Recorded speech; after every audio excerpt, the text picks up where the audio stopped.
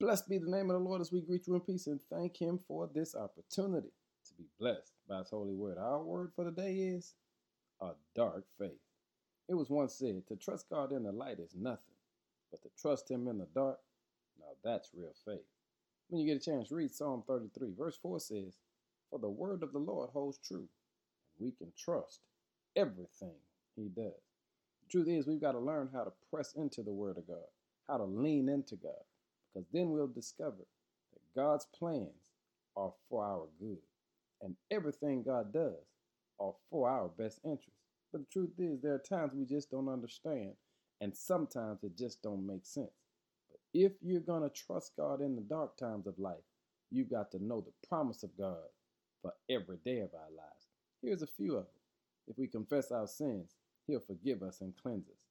If we come to him in our weariness, he will give us rest. If we follow him, we will never walk in darkness. If we remain in him, we will bear much fruit. If we lack wisdom, he'll give it to us generously.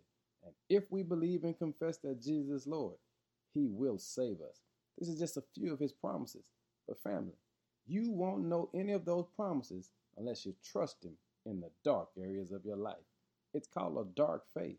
And when you put your faith in God, when nothing else can help, you'll discover that God is everything you need. Hey family, trust him today. Lean into him today and listen to the words of the psalmist.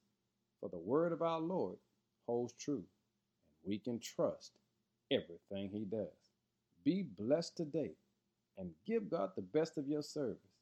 In Jesus' name, amen.